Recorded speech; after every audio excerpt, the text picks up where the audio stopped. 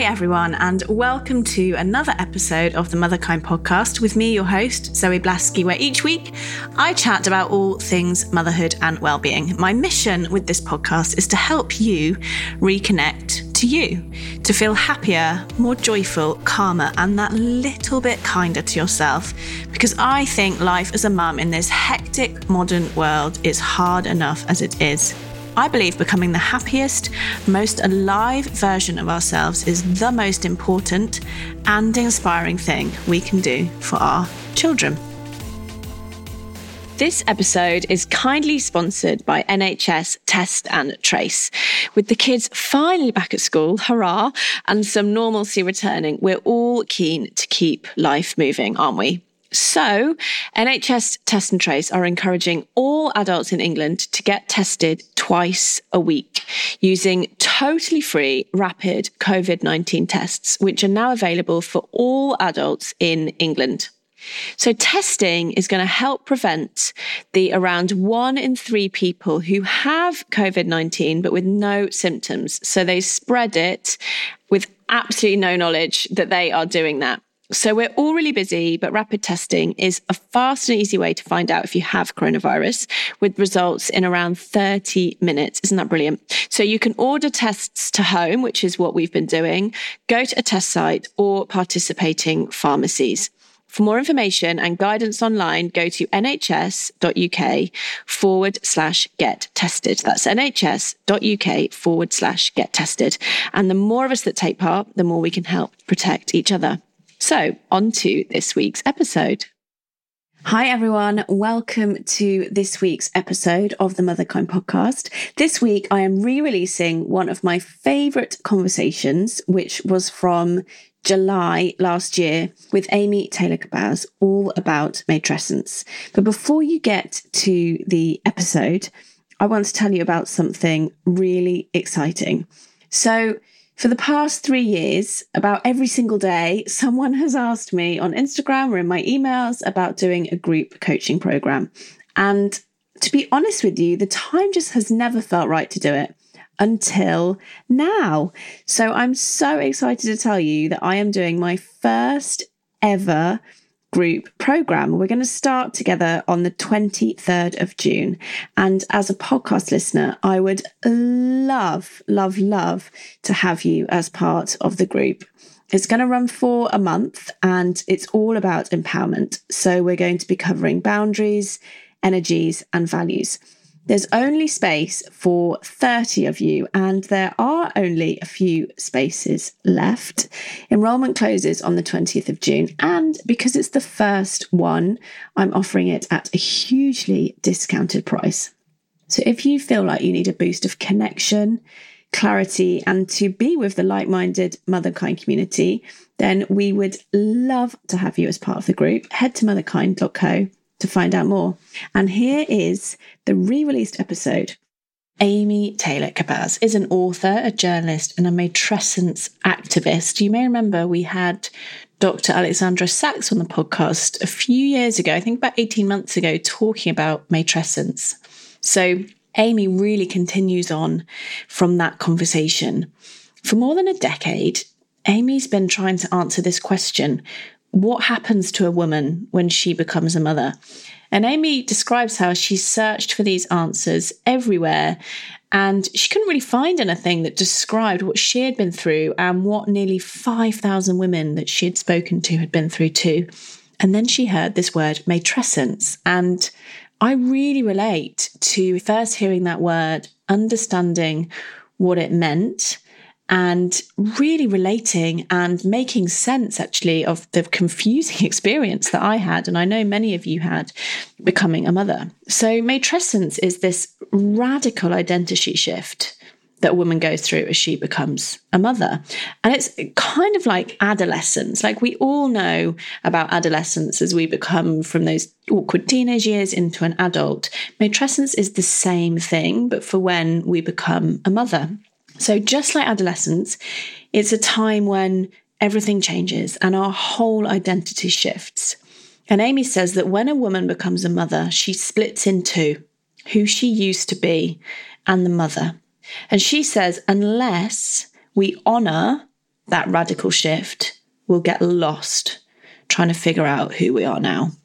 Isn't that powerful? I so relate to that. Who am I now? That question of when we become a mother. So this conversation is brilliant. I really hope that you're going to take a lot of Amy's wisdom and knowledge. She is incredibly knowledgeable in this area. She has a fantastic book out called Mama Rising. I highly recommend you have a look at it. And here is the episode. Hope you enjoy. So, Amy, welcome to the podcast. It's taken us a while, hasn't it, to get together, but I am absolutely thrilled to be having this conversation this evening for you. You're in Australia, aren't you? I am. I'm in Sydney right now. It's lovely to be with you, finally. Yes. And, I think we've got so much alignment, and I loved your new book called Mama Rising that you've just published with Hay House. And I can't wait to hear more about the kind of story beneath those words, which is what I kind of love hearing. So to start with, how did you find yourself becoming a matrescence activist? Did you ever think that would be your calling in life? Not at all.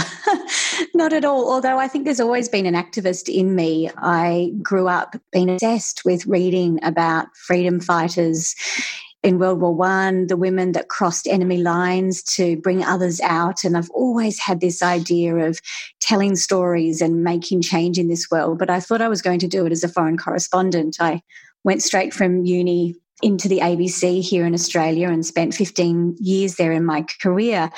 I think if someone had told an ambitious activist girl that you'd end up talking about motherhood and teaching meditation and mindfulness and spirituality to mothers around the world, I think I would have thought I was failing. To be totally honest, it wasn't what I thought I would be doing. But that's been the part of this whole experience for me, is undoing beliefs of who I thought I should be to finally find who I am. That's so powerful, isn't it? And you talk about that. We're going to get into matrescence, this idea that you talk about so powerfully. And we have talked about before on the podcast. You say when you become a mother, you're split into two. The woman that you used to be and the woman that you now are as a mother. And we think that we can compartmentalize that, but that's what drives us crazy.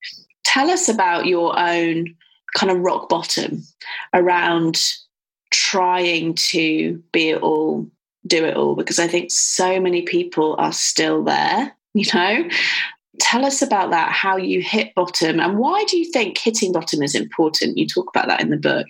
I call it the inner split. It was this sense of when I gave birth, I have 3 children, my eldest is now 12. When I gave birth to her, I felt like I split in two. I really wanted to be a mother, but I had no concept, as I think most of us do, of what it actually means. I mean, I knew about the sleep and the reality of breastfeeding and everything, but I didn't understand what it would be to me as a person. And with this such strong ambition that I had when I first became pregnant, I found that so difficult, Zoe. I didn't know how to marry these two parts of myself. And so in my research now, I now understand that this is the inner split of matrescence, this experience of not being fully a mother yet, but also not being free or evolved from who you were. Matrescence is this transformation. It's this period of time where you are undoing who you were and becoming who you are going to become, but you aren't there yet. It's like adolescence, as many of your listeners would have heard.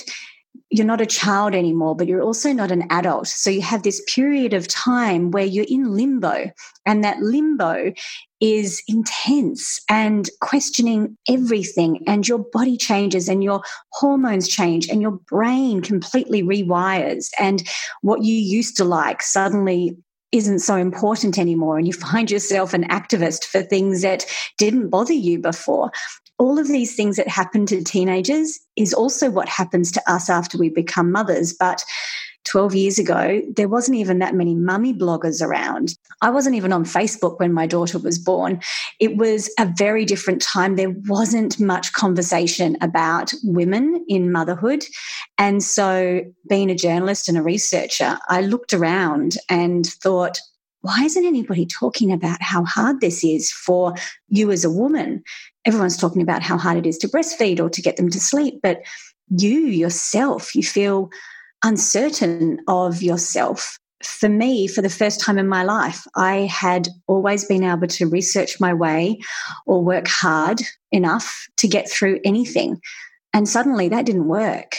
You know, I had to completely surrender. I was on my knees with a very unhappy baby, very broken, and it really broke me. I didn't understand what was happening to me. So then over the next few years, I continued to try and understand this, but in a way that really just meant I pushed it down. It's called in feminist literature, if anyone is interested in these things like I am, it's called self-silencing. It's something that we do when we think we're the only ones that are having this problem, that we're not doing it well enough, that we're failing at something. We don't want to say out loud because nobody else is talking about it. There's no name for it. So we swallow it and we self-silence ourselves and we push it down.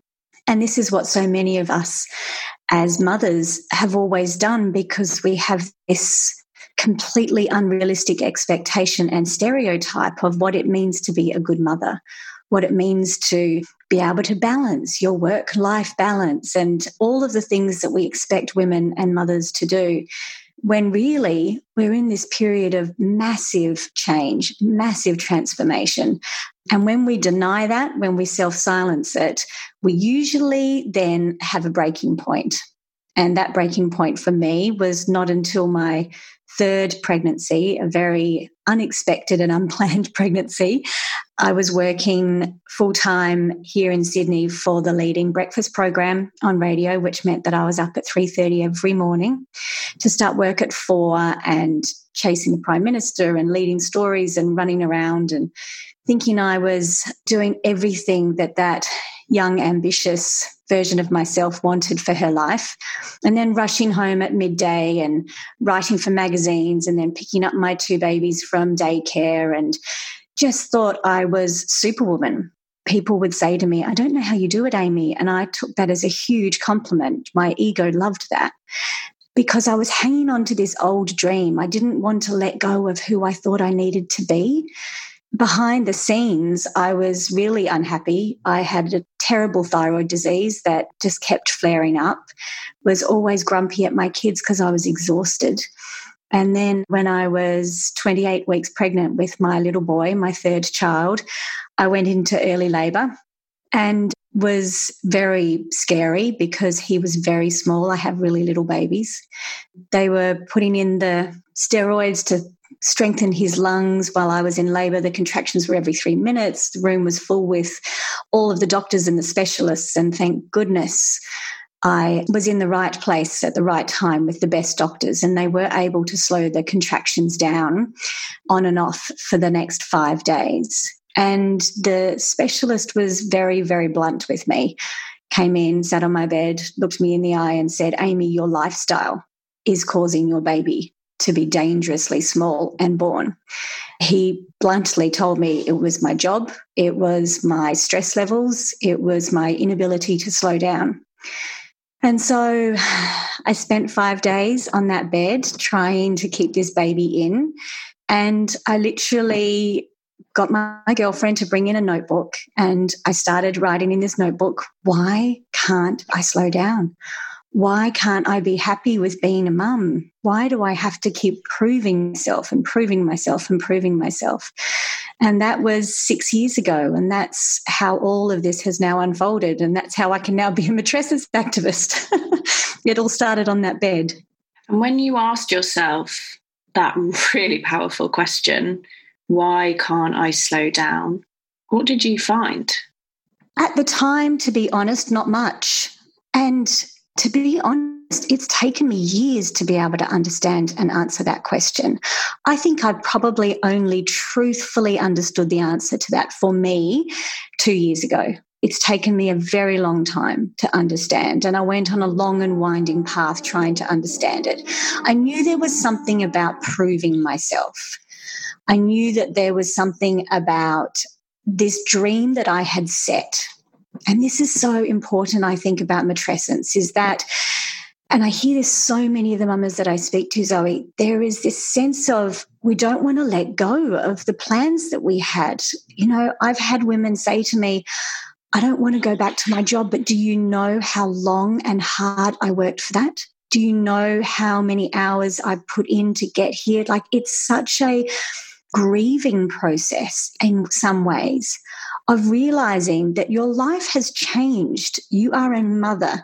You have children at home. Nothing will be the same. And that's a really hard thing for us to accept, because it's not what we were told. We were told we could do anything. We were told we could have that phenomenal career and the babies at home.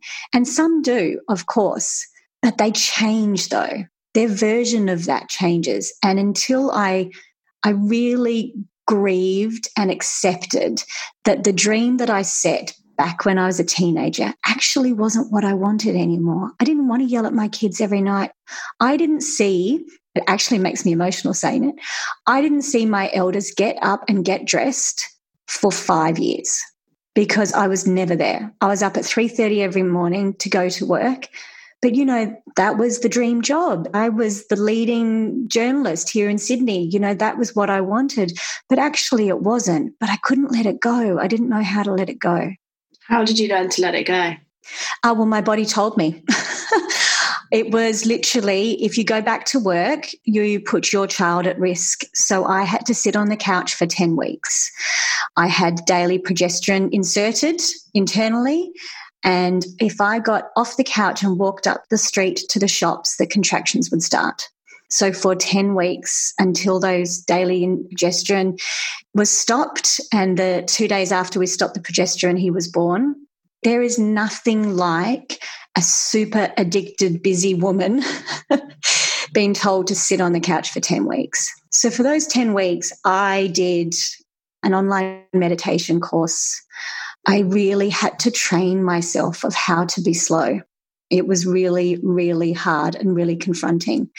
And then it just opened this question, which led me to everything else, of why do we do this to ourselves as women? And then that led me down to the path of the cultural conditioning and the assumptions we make and the stories we've been told about success and what it means to be a good mother. And all of that unfolded. But first I had to stop. I literally had to stop.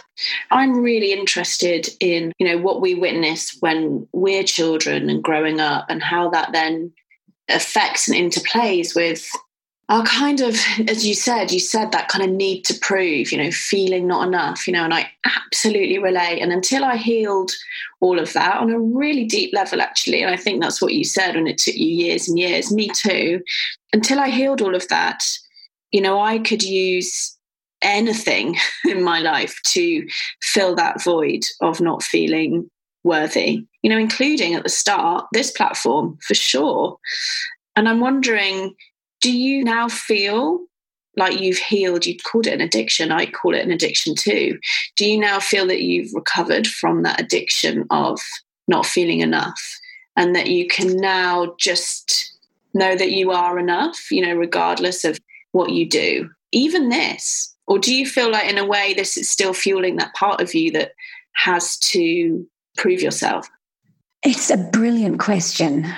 And I do see myself, I call it a superwoman addiction, and I do really see it as an addiction. I believe most of the time I do know I am worthy now. I really genuinely can put my hand on my heart and say that. However, what my biggest struggle still is believing that I do not have to work my ass off to make things happen, that things can come to me, that I can trust the process, that there is divine timing here. I go into, because, my training for so long at work was get that story on and let's get that person. And, have you got that person on the line? And let's cover that one. And it was just always this go, go, go, go, go, go, go, go, go mentality.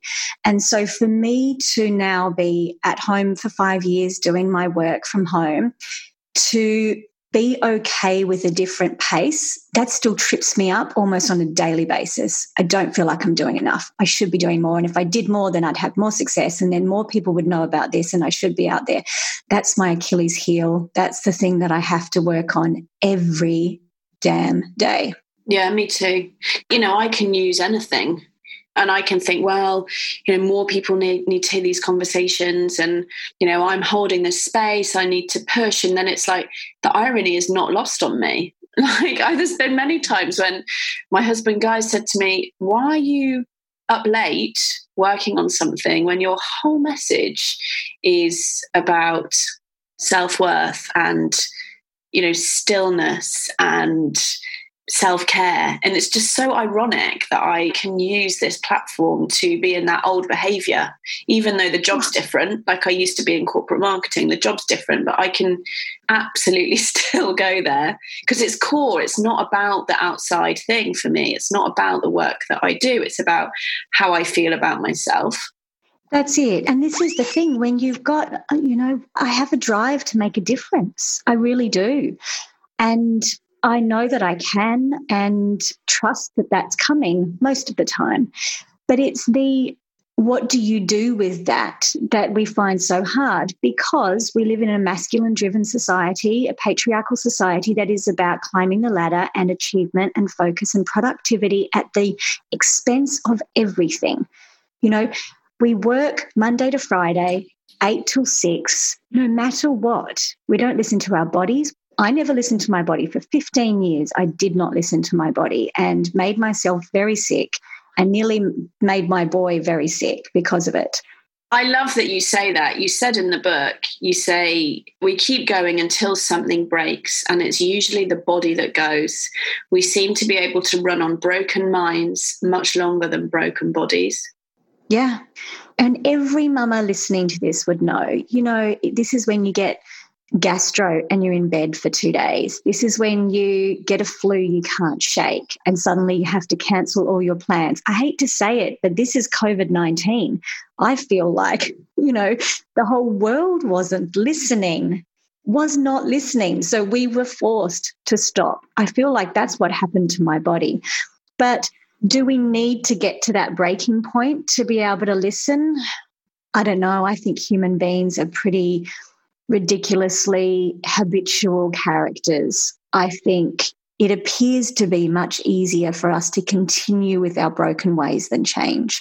So I often do think that the light comes from the crack. I often do think that that's probably the way we have to learn. Yeah, that's been my experience. Unfortunately, it seems to be like a cruel kind of trick, right? That most of my growth has come from breaking, from pain. So if someone's listening and they're kind of really relating to this idea of that they keep pushing, they're trying to fit their new motherhood self into their old life and dreams, where do they start? So maybe they are on the sofa, as you say, we're in this weird kind of moment where, not for a lot of parents actually, where we've had less time to ourselves than ever, but the outside world has slowed. We're not rushing to play groups and schools yet.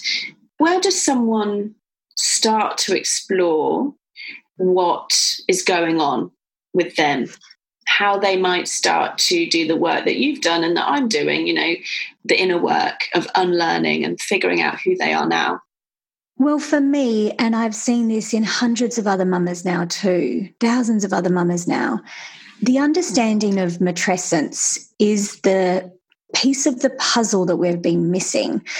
My beautiful mentor and teacher, Dr. Aurelie Athen, who is the world leader on matrescence now at the moment, says words create worlds. And when we don't have a word for what we're experiencing, We go to self-silencing, like I mentioned earlier. We think we're the only way. We push it down and we just push through. I remember saying to myself for so many years, and this is what we tell all new mothers, this too shall pass. And, I thought it was a great thing. It was almost a mantra at the time, and I'm not so sure anymore. It's kind of like, hold on, don't worry about it, just push through. I don't think that that's the best message for mums anymore. It's better to say, yeah, you're experiencing something and it's called matrescence. And you are undoing everything that you've known about yourself, and you're going to rebuild it. And it's going to be bumpy as hell. You're going to question things like you've never questioned before. There will be moments of such joy and wonder. And there will be moments of you thinking, what the hell have I done? And that's okay. I've spent so long now, Zoe, reading books about these ancient ways that women used to welcome new mothers into this process. Like we used to sit together in circle and be passed down this wisdom. Can you imagine if you had someone that said to you, yeah, you're going to change your mind and it's okay? I think if you're at the very beginnings of this, even just acknowledging every mother on the planet is going through this too. That it's not because you're failing or because you've suddenly become soft and you don't want to go back to your job in the bank anymore or any of those things we tell ourselves. It's called matrescence, and it is a beautiful invitation for you to look at your values, look at the things you thought you wanted in your life, question where it's going, have some really beautiful but confronting maybe conversations with your partner or your work. This is a process that we are going to be going through. And when you do that, it's almost like you let yourself off the hook a little bit. Every time I start telling mamas about matrescence, their eyes fill with tears and they say, I thought it was just me. I can't believe there's a word for it. And I think the more we can do that, the more we give each other permission to speak up and say, I don't know what I'm doing and I don't know who I am anymore, but that's okay because I know on the other side I'm going to be better than ever. Yeah, because I love that your mentor said this quote in the book, understanding that motherhood is the psychological and spiritual birth of a woman is the greatest story we have never been told. Isn't that so powerful? Goosebumps. And I've heard it so many times. Look, Dr. Aurelie Athan has changed my life. She is one of those true elders who just supports women to rise. And her work into this, it will change the way we support mothers. Her vision is to have departments of matrescence in hospital. We need to acknowledge that this is a whole process. You don't finish at the 6-week mark after you give birth and off you go. Back to your life now. That can't happen anymore. You don't stop matrescence.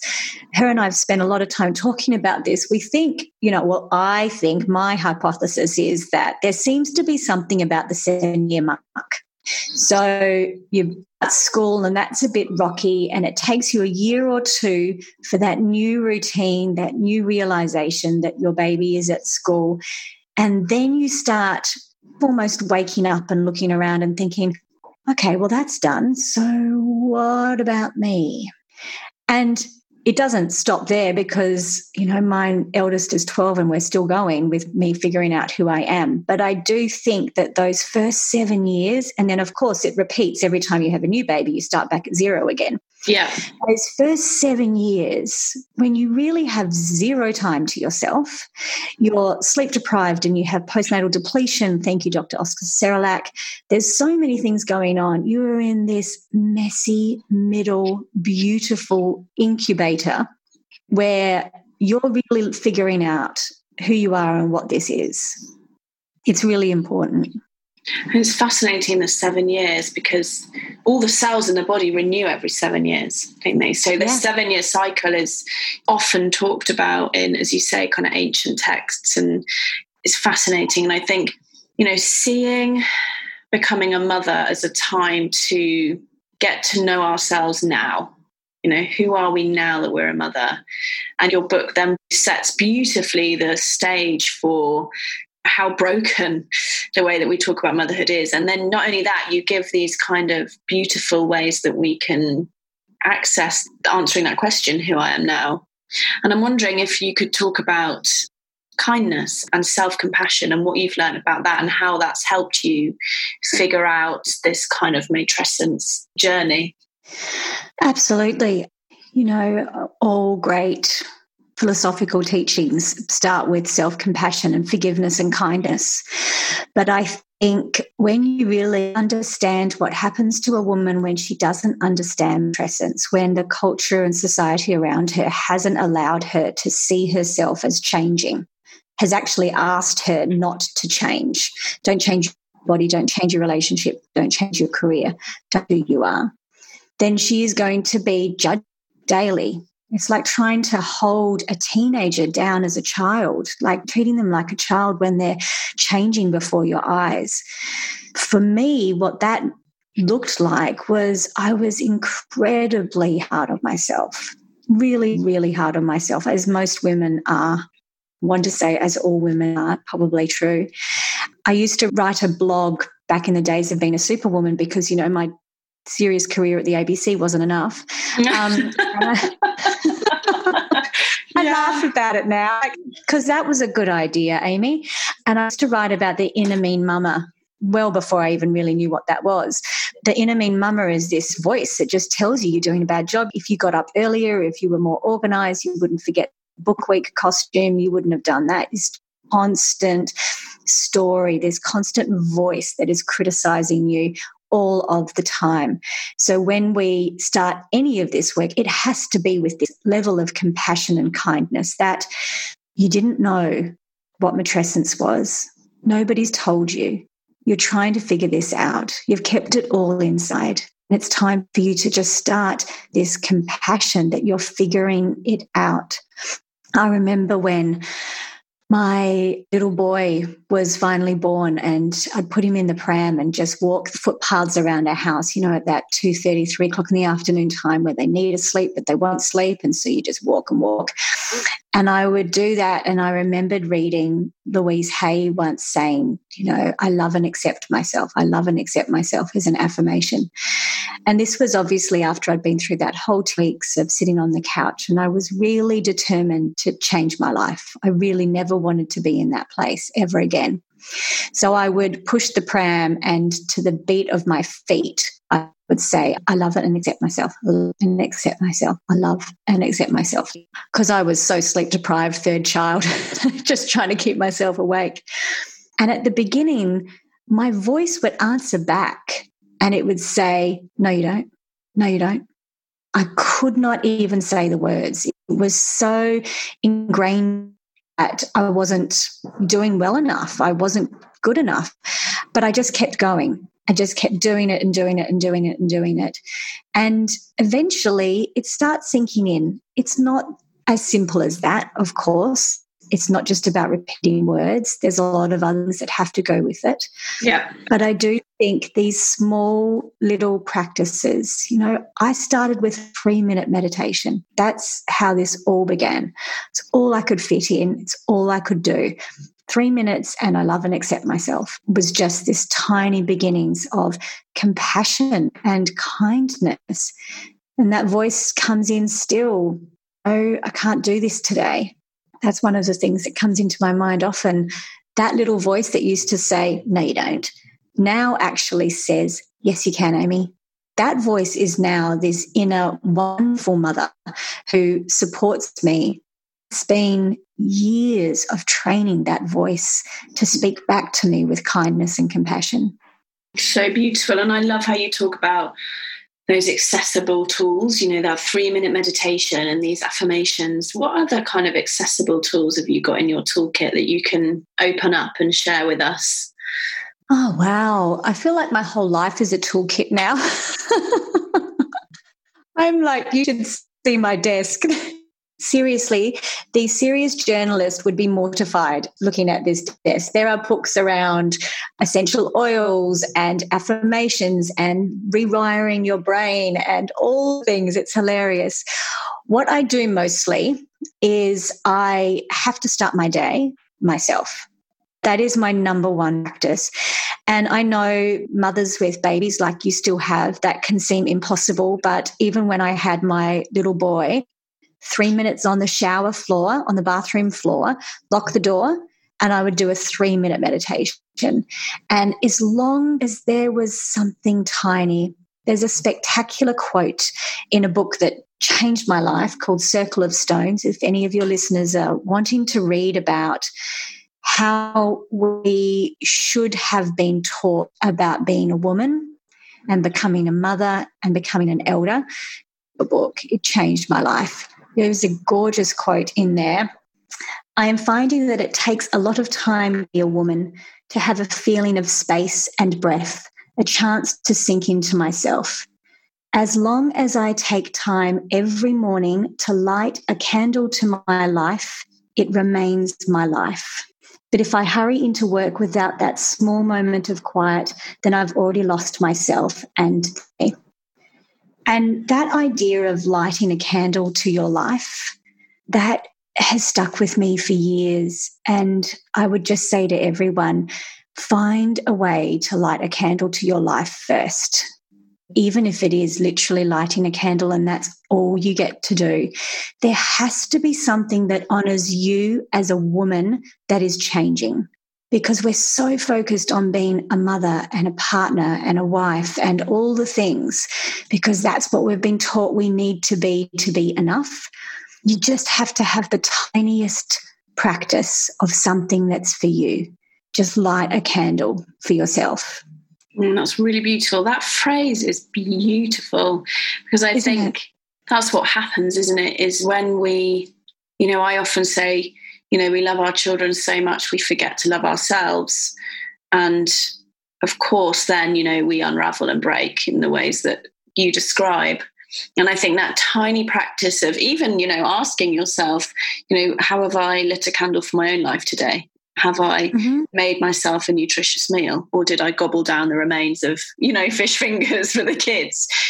Such simple, tiny ways that we get to tell ourselves that we're worth it. Something that I think about often is that all my behaviors throughout my days are telling myself what I think of myself. So if I forget to drink water, what am I telling myself? That I'm not worthy of drinking water when I'm thirsty.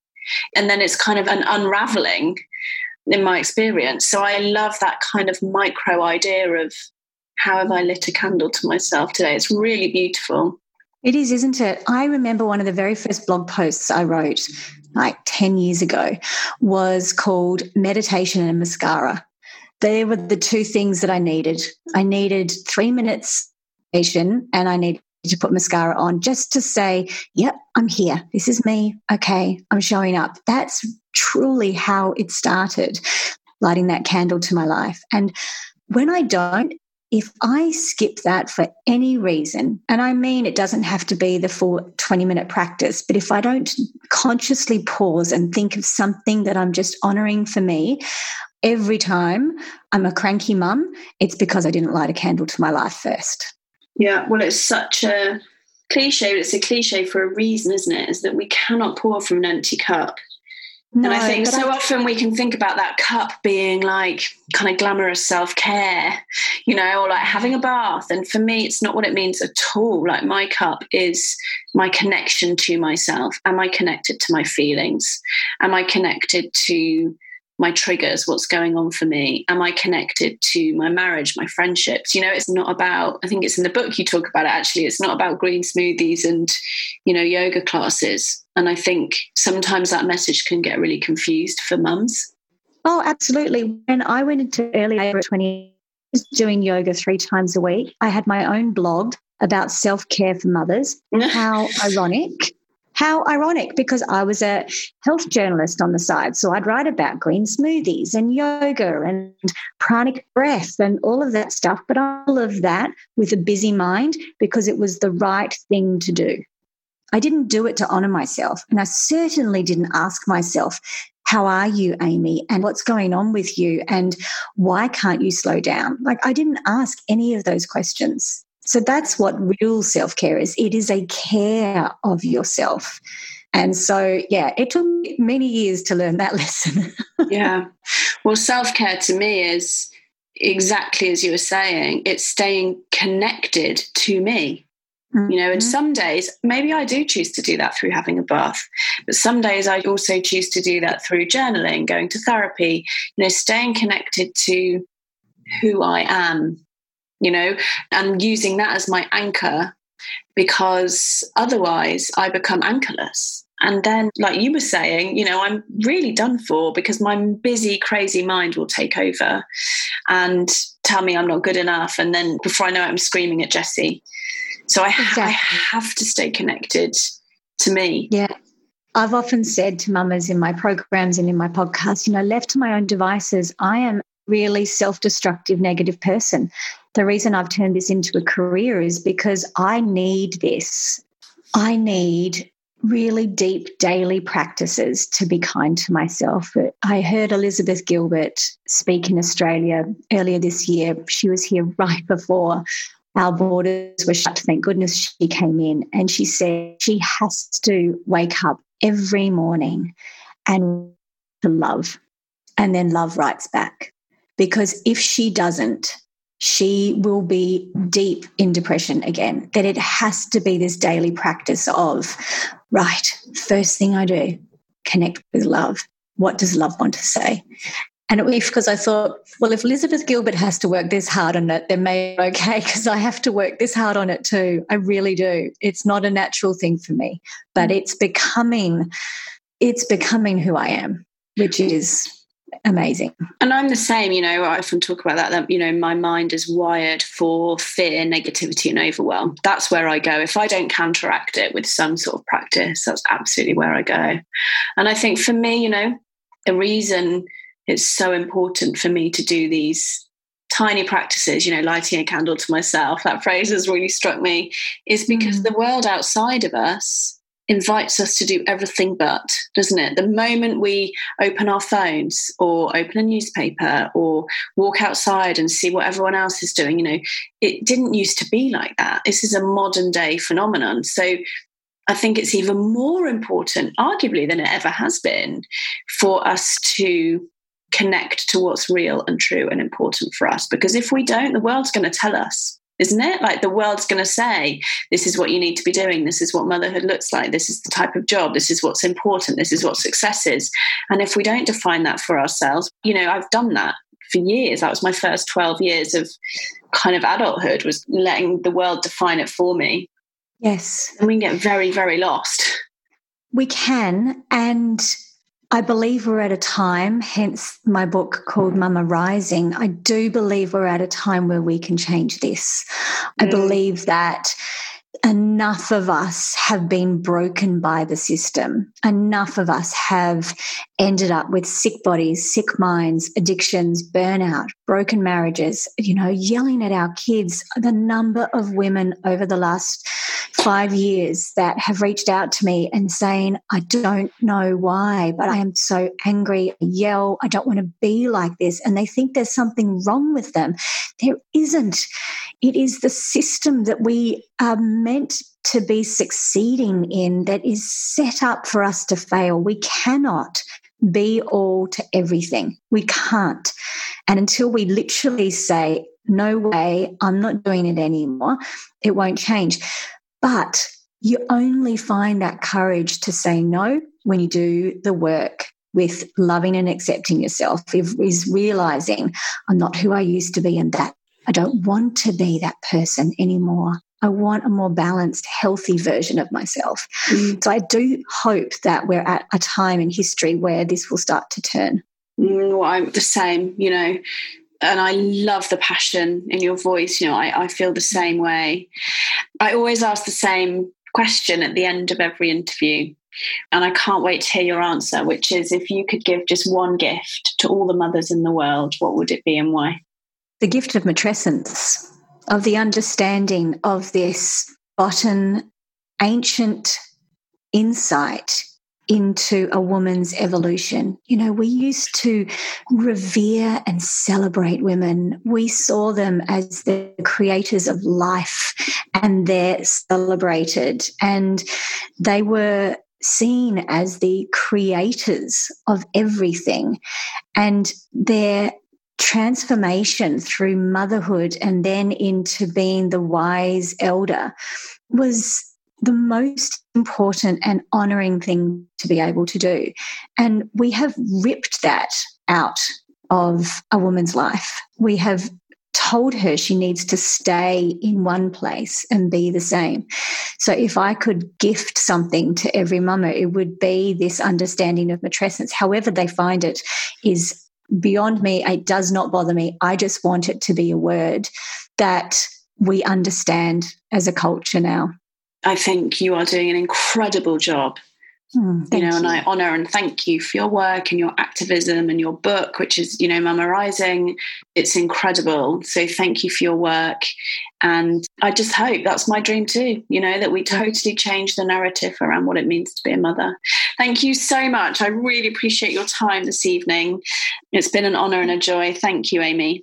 Oh, thank you. And same to you. Your work is so spectacular and I'm thrilled to be speaking with you about it. Thank you so much.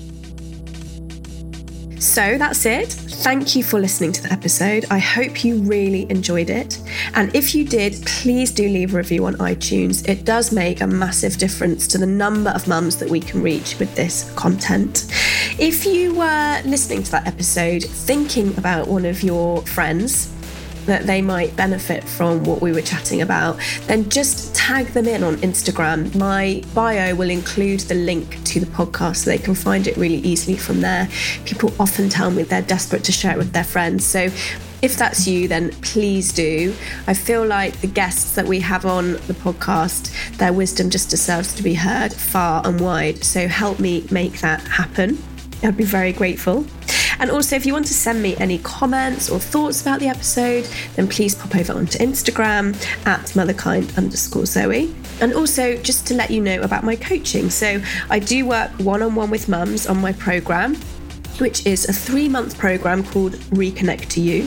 So if you want to work with me on taking your power back in any area of your life, then please do get in touch. Just drop me an email, zoe@motherkind.co, or look on the website, www.motherkind.co. That's it, and I hope you have a wonderful rest of your day. Take care.